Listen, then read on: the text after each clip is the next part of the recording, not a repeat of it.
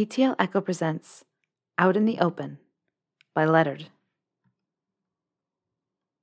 Harry was for the most part invited to every ministry function, but he rarely came to them. So when there was a commotion in the entrance hall upon someone new arriving, Draco did not at first suspect who it might be. He was having a good time. Granger was a good boss, theirs was a good department, and he had done good work. For once, Draco was proud of himself and prepared to celebrate. He had even considered the possibility of making a date. Though he was not particularly interested in anyone else of his acquaintance, Harry could not dictate they lie about the nature of their relationship and at the same time demand that he be monogamous. He planned the evening accordingly, intending not to think of Harry at all. Draco was not as peculiarly concerned with his wardrobe as most people seemed to think he was, but he had gone to the extra trouble of buying something new for the evening. After years of Hermione bending his ear, he had supposed it was time to at least try something Muggle. Even if Draco did feel a little more exposed, the attire was strangely freeing. In short, Draco was enjoying himself, until he noticed Harry. The commotion had moved from the entrance hall into the ballroom proper, but Draco had not yet bothered to discern who the honored guest was. He had long grown used to not being the center of attention at parties, and the friends and colleagues he cared for, and whose respect he had earned, had all stopped to talk to him. He had even made 3 new acquaintances, which was rather more than Draco was used to, as people did not often make the effort to speak more than a moment or two with former Death Eaters. One of them had been a fetching bloke, and Draco was trying to decide whether to ask him to dance. He had just got up the courage, following fetching bloke to the large knot of people on one side of the room. Still, Draco did not suspect who was in the center of the group, for he and Granger worked with foreign dignitaries, some of whom were very important. The contract they had recently signed had been a large one, which was why they were celebrating, and why Draco felt so proud. And so he reached for fetching bloke's arm, saw the figure at the center of the group, and drew up sharply. "Oh, hello, Draco," said fetching bloke. "Hello," said Draco, and walked away. Fortuitously, the champagne bar was on the other side of the room, and Draco made his way there swiftly, all the way desperately not trying to think of Harry, standing in the midst of that fawning group of people. They had been arrayed around him like a pool around a fountain, all their eyes adoring, their hands fluttering, aching to be nearer to him. Harry just stood there, not caring very much. Then his eyes had locked with Draco's. Draco bolted the champagne. He was not thinking of the cold indifference of Harry's eyes. He was not thinking of the way they became wet and pleading when Draco's hands were on his body. He was not thinking of the way they became fierce and hungry when Harry's hands were on Draco. He was not thinking of the way he had seen him so wanton, spread under him, and wanting, nor of the fact that those dozens of people, hundreds of people, thousands of people had all longed to see Harry that way, make Harry that way, take Harry that way, but only he ever got to. Only Draco ever got to, and they would never even know it. "It's Draco Malfoy," said a surprised voice. Draco looked over. It was some Ravenclaw, fetching bloke, and Harry Potter, who had somehow managed to disentangle himself from all his fans. "Oh," said Harry. "Right." "How do you do?" said Draco. Harry's hand was in his pocket. He looked so casual and goddamn gorgeous, just like a war hero, just like a Witch Weekly cover, just like the man of the hour. "You come to these?" he asked, sounding bland. "Tomorrow night," Harry had said the night before. "I can't," Draco had panted in Harry's ear. "Why not?" Harry had had his hand on his cock and his lips on Draco's throat. "Ministry party." Draco had reached between Harry's thighs, and that had been the end of that conversation. "I do." "You know each other?" fetching bloke asked, surprised. "Vaguely." Harry waved a hand. The other hand was still in his pocket. The Ravenclaw spoke up. "He was in the war, the losing side." Fetching bloke frowned at Draco, and there went that possibility. It was a pity, but Draco had just assumed he had known. It was always better if they knew, rather than finding out the moment they caught a glimpse of his arm. Harry turned to fetching bloke. "Chums with Voldemort, you know. We all know each other here." Draco's hand curled in a fist until the nails cut into the flesh of his palm, but somewhere deep within he found steel. "Want to dance?" he asked Harry. Harry just stared, that cool, hard gaze, and the only difference was it looked like his fist was clenching in his pocket. "I don't dance," he said at last. "Ah," said Draco lightly. "You said you'd dance with me," said the Ravenclaw. For a moment, Harry didn't even seem to notice he was there, just looking at Draco. At last, he turned to the Ravenclaw. "That's because you're... Roger," said Roger. "Right." Slowly, Harry turned back to look at Draco. "What side of the wall were you on, Roger?" he asked without turning back. Roger grinned. "The winning side." "Excuse me," said Draco, because he really had planned on enjoying himself, and Harry Potter didn't have to ruin everything, even if he was intent on doing so. He turned on his heel and went for the balcony, thinking that he needed a breath of fresh air, or that he might throw up, whichever came first. Outside, the moon was a low crescent the color of champagne. Its light washed the darkening sky around it until the light by the horizon was almost foam green. The stars sparkled fresh in a backdrop colored like a bruise. Draco put his hands on the cool stone of the balustrade and tried to breathe. "I'm sorry," said Harry, shutting the glass door of the ballroom behind him. He did not sound sorry. He sounded the way the stone felt under Draco's hands. "I'm not sure I can do this." Draco didn't turn around. "I came to see whether I could." "You can," said Draco. "Isn't that enough?" "I can't. God damn it, I can't." Then Harry was pulling him roughly by the shoulder, dragging him into the kiss, and for a moment all Draco could think was that they would see. Everyone in the ballroom, they would see. And then Harry wouldn't want him. And suddenly Draco didn't care that Harry was ashamed of him, that Harry wanted to keep him like a dirty little secret. He didn't care that Harry would treat him like shit in public, and there wouldn't be a thing he could do about it. He didn't care about any of it. He just cared about how he could lose him, and it wasn't worth it. Even this wasn't worth it. "They'll see," said Draco, forcing himself away. "I don't care," said Harry. "I just don't fucking care. I want you so much. You have no idea how much I fucking want you."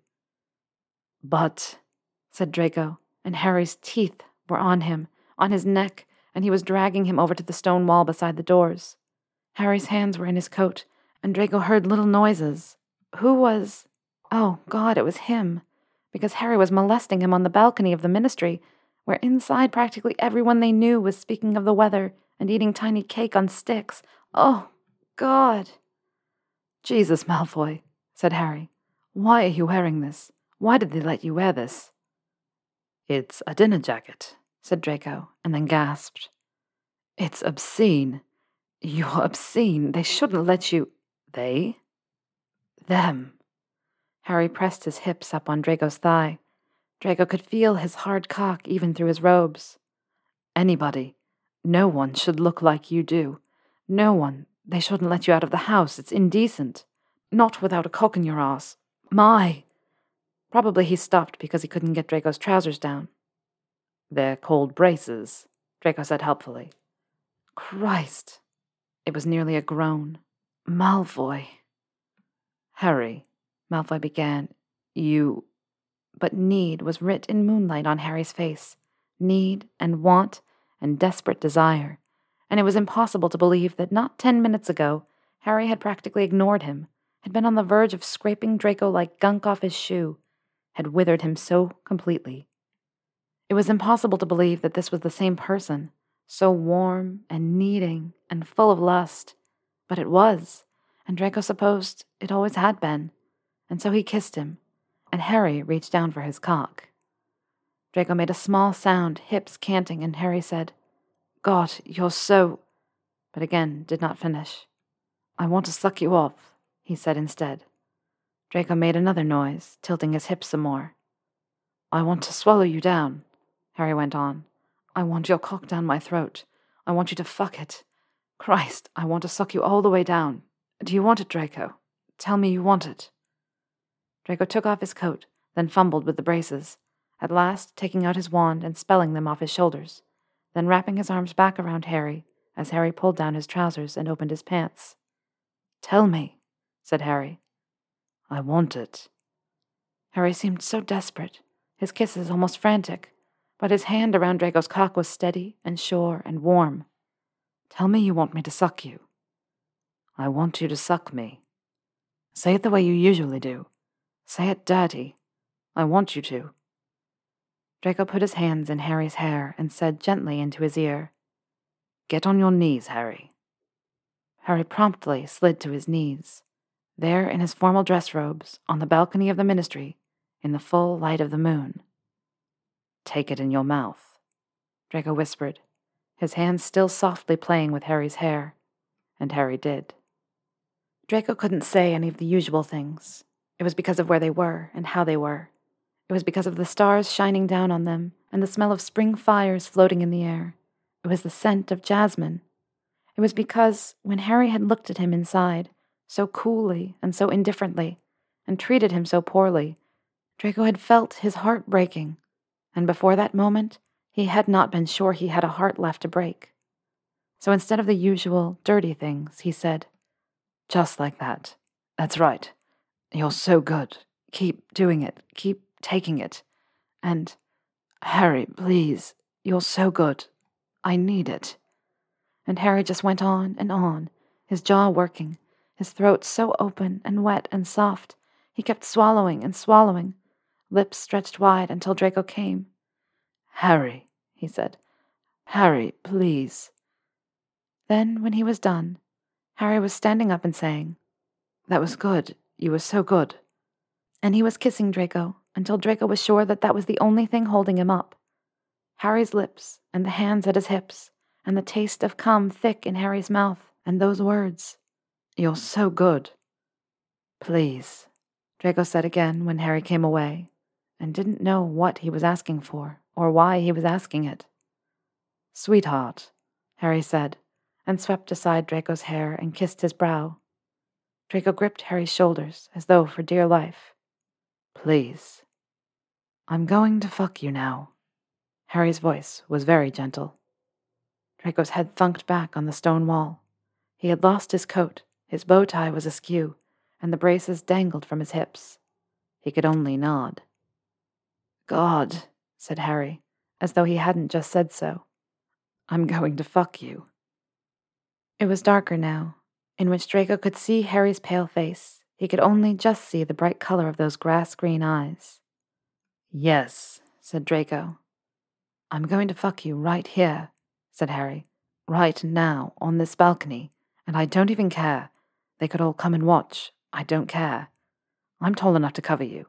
They can't see you. None of them can see you but me. None of them can fuck you but me. Do you hear that?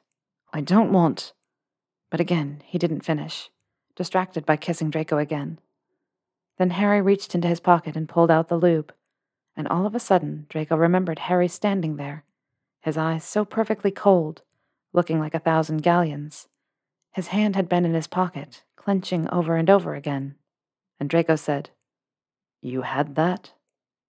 "I don't care," said Harry. "You had that this whole time. You brought it." Harry was opening up the tube and squeezing out the contents. "I can make you feel so good." "You knew," said Draco, and pulled down his trousers. "I didn't." Then the trousers were gone, and Harry was reaching under Draco's balls between his legs, and there. "You did." "I thought I could do it," said Harry, because he had been so obviously determined to avoid this. His fingers worked inside of Draco, wet and insistent, but not rough. "I thought I could. I can't." "I don't want you to," Draco whispered, and draped his arms again around Harry's neck. Then Harry lifted him up and entered him, and there he was, fucking Draco against the wall of the Ministry, and Draco was looking up at the stars, and Harry felt wide and thick and right inside of him, and wanted him. He wanted him. "You're so fucking tight," Harry whispered. "You feel... God, you feel... every time... fits me like a glove, and I can't. That's it, said Draco. Fuck me. Just like that. Just fuck me. God, the way you take it. Harry arched, and Draco lifted higher and wrapped his legs around him, straddling him, holding him.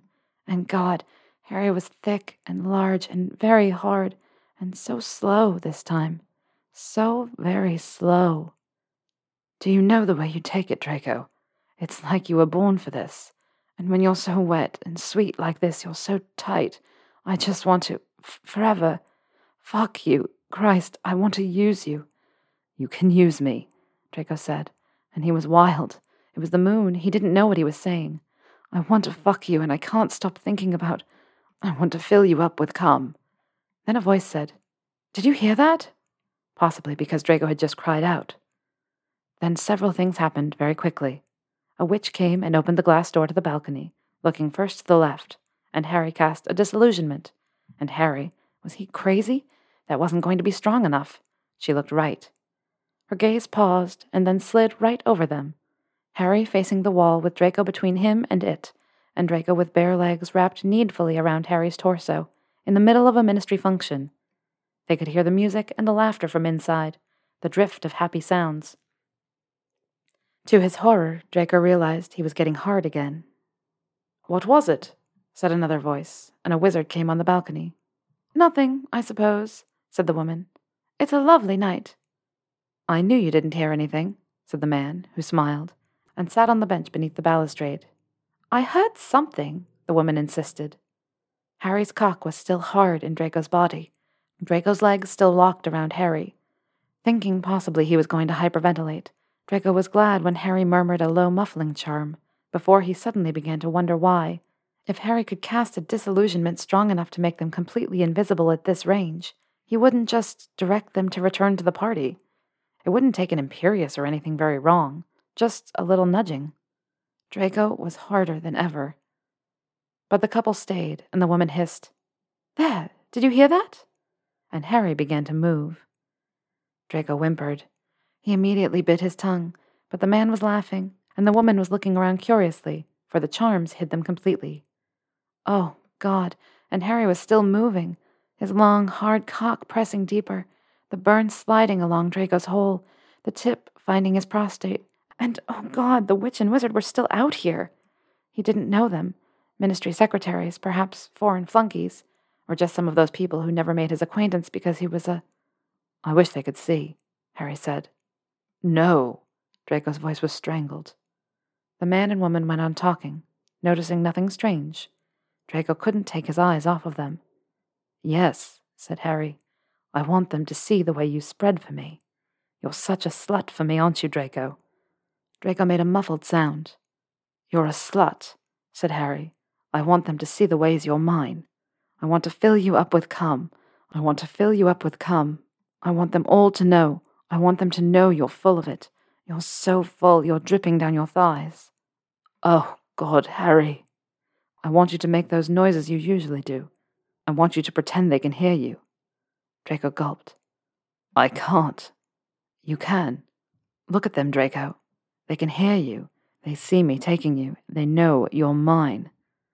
The man and the woman went on talking, and then, to Draco's horror, Fetching Bloke came out on the balcony and joined them. You're mine, said Harry. You're so wet and frantic and hard, and it's because of me. Yes, Draco gasped. I need you.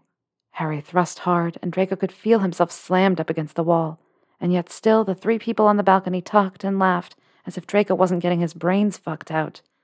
You can't even understand the way I need you, Harry said, and thrust again. It's not because of the past, Draco. It's not. Harry. Yeah. Harry's hand wrapped around Draco's cock between them. Do it. Do it so they can see, he said. And then he kissed him, and he was so desperate and slamming him again into the wall, and the people were just talking. They were just talking, and Fetching Bloke, Draco could swear was looking right at him. I know I haven't been fair to you, Harry said, but it's not because of what you think. I need you for my own. I need something. Oh, God, love, I need... Harry, Draco shouted, and he was coming. Those people were watching him, and they could all hear, and he was coming and coming as Harry grunted inside of him. Yeah, Draco. Oh, God, I need them to see. I want them to see. Only I can have you. Only I can have you like this. Harry was coming too, and he was loud in a way he was never loud in bed. But the muffling charm held, and the stars were silent, and the three people outdoors talked about lilies and crops. Oh, sweet, Draco whispered, shuddering, coming down from so high he wasn't sure he could stand. But again, there was Harry, holding him up.